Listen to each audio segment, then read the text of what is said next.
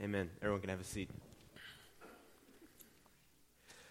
Well, we are continuing our series, it's hard to say through the book of Ezekiel because it's not really going in any particular order, but there's some really important themes in Ezekiel that we are thinking about, and we had a class on Ezekiel in the fall, but there were some themes that came up out of there that I think are really unique to that book, especially in the prophetic books, that we need to think about, because there are going to be times when we find ourselves in a bit of a period of exile. And exile is something that you don't know unless you've been through it. Maybe there's been a season of your life when God has felt extremely distant to you. Maybe it was a time when a divorce happened, or when a death happened that wasn't expected, or when you felt like things were going in a certain direction, then all of a sudden, they're not anymore. Exile is something that, again, you kind of only understand if you've been through it, and you would never want to go back to that season because it was extremely difficult. Maybe you learned some things that were good, but you would never choose to go back there. Exile is not getting stuck in traffic, and that's not fun. And there are frustrating things that happen to all of us, like throughout our day. That I guess this is a little frustrating. I mean, maybe the 405 rush hour does feel a little like exile, but when it comes to the real seasons of life that we would say, ooh, man, I do not ever want to go through that again. I don't want to experience that again. And the people of Israel, as Ezekiel is writing this book and communicating this message from God, he's writing at a time when they would have experienced this profoundly and significantly. So we talked last week about how this book is written around the exile that occurs in 587. So if you learn nothing else from this series, just learn 587, all right? Say that one time. 580. All right, next week you guys better have that down. All right, 587. So 587 years-ish before the coming of Christ, the nation of Israel gets overthrown by Babylon. First, there's this deportation that happens that actually Ezekiel is in, and he's in Babylon. And then 10 years later, Babylon comes back in again and just like smacks the whole city down, including destroying the temple, which we consider, I think, our church buildings to be important, but nowhere near what it was like for a Jewish believer. I mean, it is the center of where God is. So much of the Old Testament is written about, here is how you are supposed to protect my presence. This is what this is supposed to look like. You're supposed to build this in this way. This is how you are to worship me. And then all of a sudden, the place where you worship God is gone. So what are you supposed to do? And what do you do when God seems really distant from you? What do you do maybe when there's this thing that you really counted on and, like, honestly, maybe if you're honest, worshiped a little bit, and now it's gone?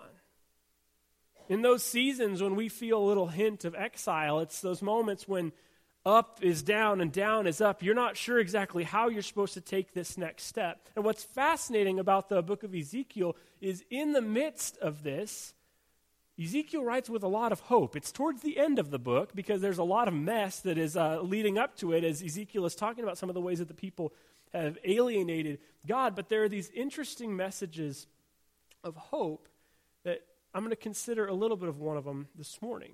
In Ezekiel chapter 34, we'll get there in just a minute. We don't need it up there quite yet, Simon.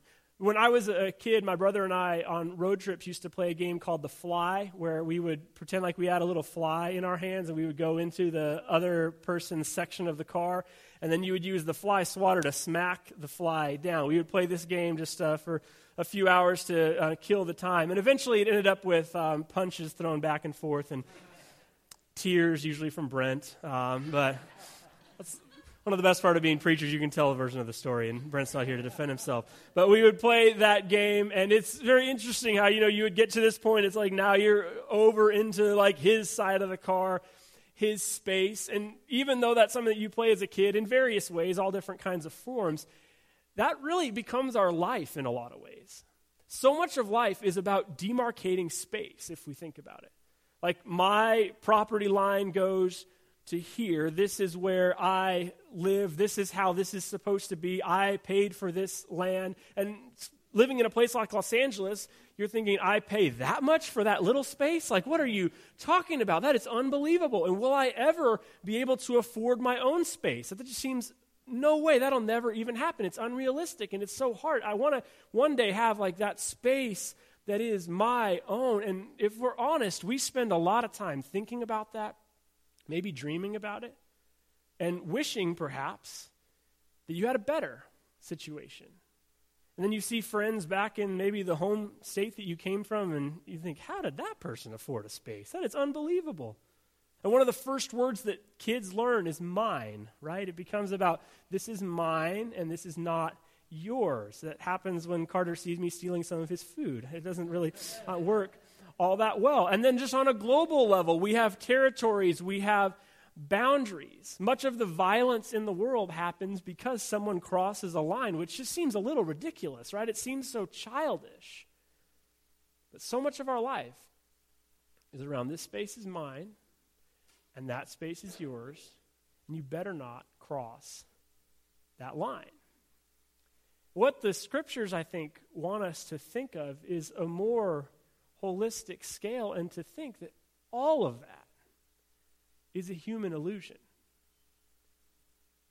That this world, even though it makes sense for us to order it and put some structure in, perhaps to help us, those things that we can spend so much time stressed out about, thinking about, and wondering why you have to pay so much rent for it, that stuff Scripture says is ultimately illusion. And it might matter for you in the here and now, and it's important for you to live in a safe space, perhaps. But even if you're somebody who's a billionaire and has homes all over the world in exotic places, and you own lots of different kinds of spaces, eventually you're going to die. And Ecclesiastes would say, then your dumb son's going to get it. And what's the point? And what are you supposed to do? You can spend your life protecting it and drawing all these important boundaries and so worried about your space that it can consume you. I think Scripture invites us into a different kind of story. So much of the Old Testament is about the nation of Israel being promised a land, getting a land, then leaving the land, and then coming back to it. It's all this part about land and space and how they have this thing and they're going to have it for a little while and then they're going to lose it. And that's where we find the book of Ezekiel. As Ezekiel is reflecting on what happens after you lose the space. What happens when it seems like God is distant and not with you? What happens when you are in exile? And again, what's profound about the book of Ezekiel is how much hope there is at the end. Because it's likely that even as bad of a moment as you have ever had in your life, and maybe you've had some really hard stuff, and if you were to share about whatever it is with you, I would go, whoa, that's like the worst one in the room. Maybe I would say that. But for the nation of Israel to have the temple destroyed, to be living in a foreign land, to be slaves, that's about as bad as it gets, right? And you might have had a bad, rough stretch in your life, but this is one of those moments I think that Scripture maybe encourages us to think about. Okay, you might have had a rough time, but even in the midst of that, I believe Scripture's encouraging us to think with lenses of hope. So Ezekiel 34, verses 25 through 31 says this: I will make a covenant of peace with my people and drive away the dangerous animals from the land. Then they will be able to camp safely in the wildest places and sleep in the woods without fear, which I could never do that. But I will bless my people and their homes around my holy hill. And in the proper season, I will send the showers they need. There will be showers of blessing. The orchards and fields of my people will yield bumper crops, and everyone will live in safety. When I've broken the chains of slavery and rescued them from those who enslaved them, then they will know that I am the Lord.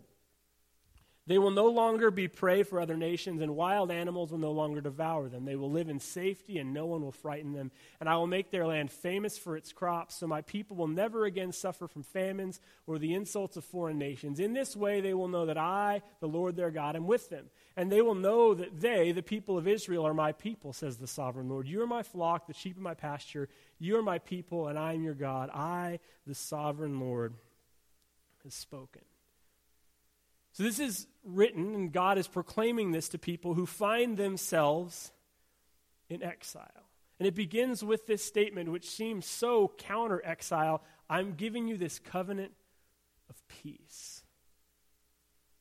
I know you now feel like you don't have a home, that you've been removed from your home. You don't really know where religiously you stand anymore, how you're ever going to worship me again. But as you find yourself in this situation, which is extremely stressful, which is dangerous and hard, I will give you this covenant peace, which is an interesting way to phrase it. That phrasing occurs only 4 times in the entire Bible, this idea of a covenant of peace. Typically, a covenant was all about the land and how the land will one day be yours. But this is interesting. 4 different times, once in Genesis, once in Isaiah, and twice in Ezekiel, this idea of a covenant of peace comes up. And it's interesting, too, what happens next. The word that's used there, it probably is translated in your Bibles with, but a better understanding of the Hebrew word there is for. So I'm going to give this covenant of peace, not with the people like we all do this together. It's a blessing from God. I give you this covenant of peace for the people, which is a pretty significant difference because it's God saying this is this blessing that you have the ability to work with that is a gift. Like it's not maybe it'll come and it might come eventually. This is for the people. This is a blessing that you didn't earn, that you don't necessarily like own in any sort of way, but this is for you. And then the covenant is described, the peace that they're going to enjoy. That savage beasts are going to be gone, that trees will yield fruit, that they're going to be rescued from their oppressors. And God lists this pretty beautifully. You don't have to be in fear of wild animals anymore. You're going to have good crops, and you're not under the thumb of another nation. And these are good promises, especially for people in that time and place, especially in a place where food was more scarce. God says, here are the promises that are part of this covenant of peace. And it is for you. The question that you might have as you read this passage and try to figure out exactly what Ezekiel means is, did this ever really happen? Number one, no fear of savage beasts. There's still issues with animals in the world, right? I mean, they're not maybe prevalent. But I wouldn't say that necessarily happened. Good crops on the land. In fact, Babylon came in, and once Israel gets back to the land, they see that Babylon has destroyed all of their crops and poisoned their fields. So for centuries, they weren't able to grow great crops. And not under another nation. That one just kind of continues. First, it's Babylon. And then it's the Persians, led by Jake Gyllenhaal, who comes through. Yeah, he came through and wiped that out. And then after the Persians come through, Colin Farrell comes in as Alexander the Great. Very dreamy in that picture. And it just continues. Eventually the Romans come to that area. I didn't get another picture, but eventually, now you're like, who are you going with that one?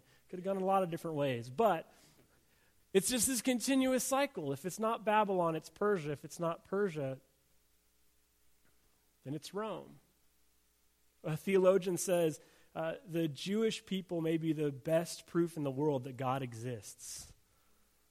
Because, unfortunately, the Jews have carried a really difficult burden throughout history. And that land specifically just kind of keeps just turning over and over and over again.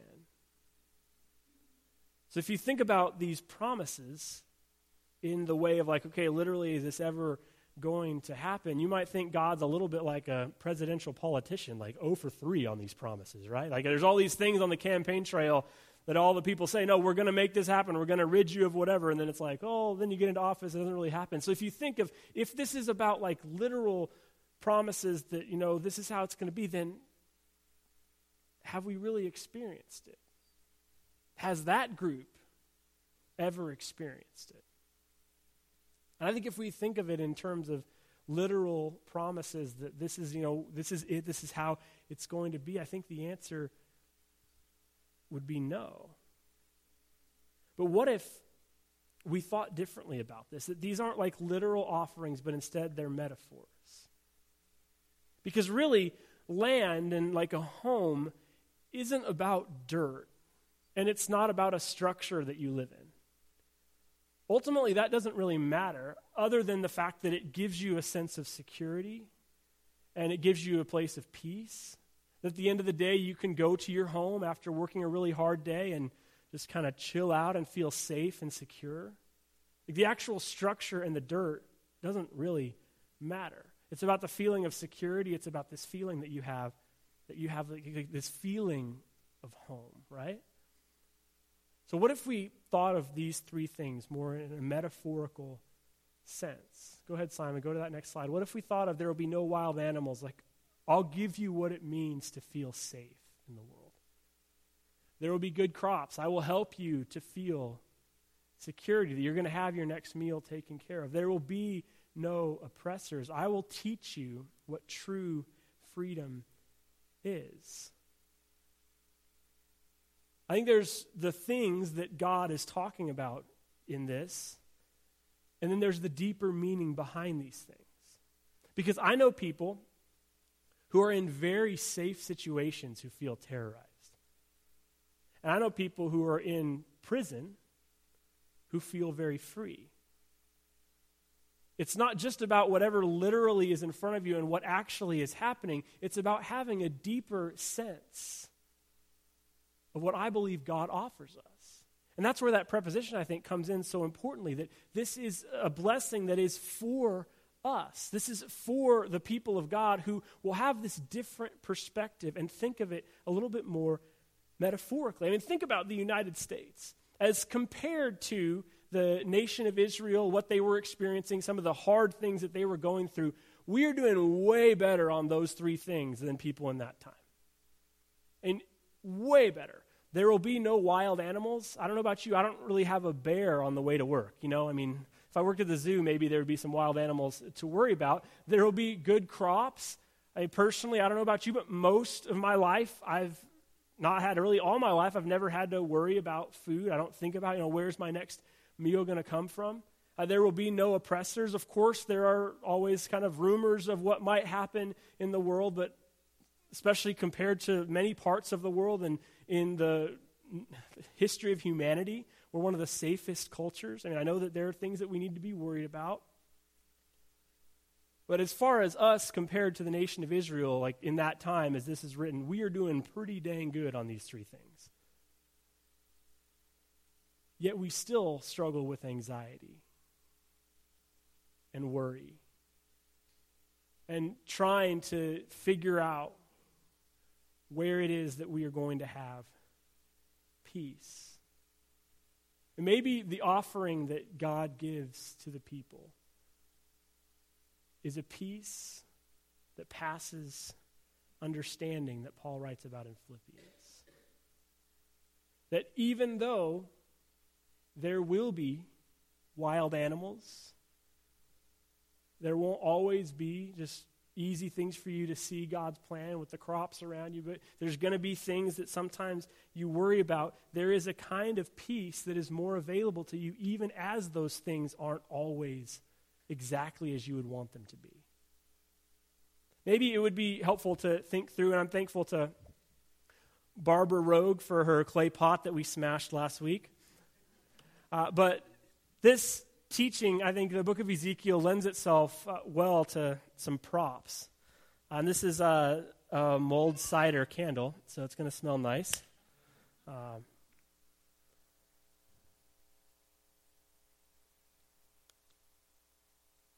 This is a very small candle, and it should be working. There we go. Some of you, this is your favorite part of the sermon. You don't have to see me for this part. Now you can a little bit, a little Halloween style. But as you think about the peace of God, the peace that I would say is described in this story, it's a lot like this candle. That it's small and it doesn't really seem all that powerful, but if you were just to focus on that thing, it's pretty amazing how much it lights up, that everybody in this room can see it. But just like this candle, the peace that I believe God offers us is pretty fragile. If you don't take care of it, if you don't watch over it, if you don't make it a habit to really be dedicated to it and to think about it and put your head in that right space and think about the way that God offers you that peace, just one little thing and it's gone, right? Whatever it is, whether you're anxious about your next paycheck or anxious about your job or anxious about your relationships, whatever it is, if you allow yourself to just constantly be swayed by whatever wind seems to be happening, there's going to constantly be this blowing out and not living in the way that I believe God has offered us in this story. And what would it look like for you to have a deeper sense of peace and to learn how to protect it? And to build your life in such a way that even if there's beasts, and I'm trying to do this in the dark, all right, we're safe. Even if there's beasts, even if there are things that are stressful and that fill you with anxiety and worry, what if you could have a different perspective? What if you could build your life, gotta get it lit again, here we go. What if you could build your life in such a way that even if there are wild beasts, things that cause you to live with anxiety, things that really you're worried about and nervous for, and you're trying to figure out your future and trying to do all this stuff, what if you could build your life in such a way that not every little thing that happens blows your peace out? As hard as I blow on this thing, it's not going to work. Maybe if I surprise it. I mean, we could do this all day. But because of the structure around this, and what if you could build your life in such a way? What if you could live with this kind of peace? And I believe Ezekiel is saying, even when life is so difficult and so hard for you people in exile, not just because everything's going to be gone and everything's going to be fine forever, but because of the way that you will build your life and structure yourself, you're not going to be blown out every 5 minutes. I think about some of the stressful things that have happened in my life and the things that I was really worried about. When I was in 6th grade and transferring to middle school, the middle school dances started. And I was very nervous about the middle school dance because everybody went to the dances, and you're like, oh no. And I wasn't the ladies' man that I am today, so I really struggled. That's easier to say in the dark.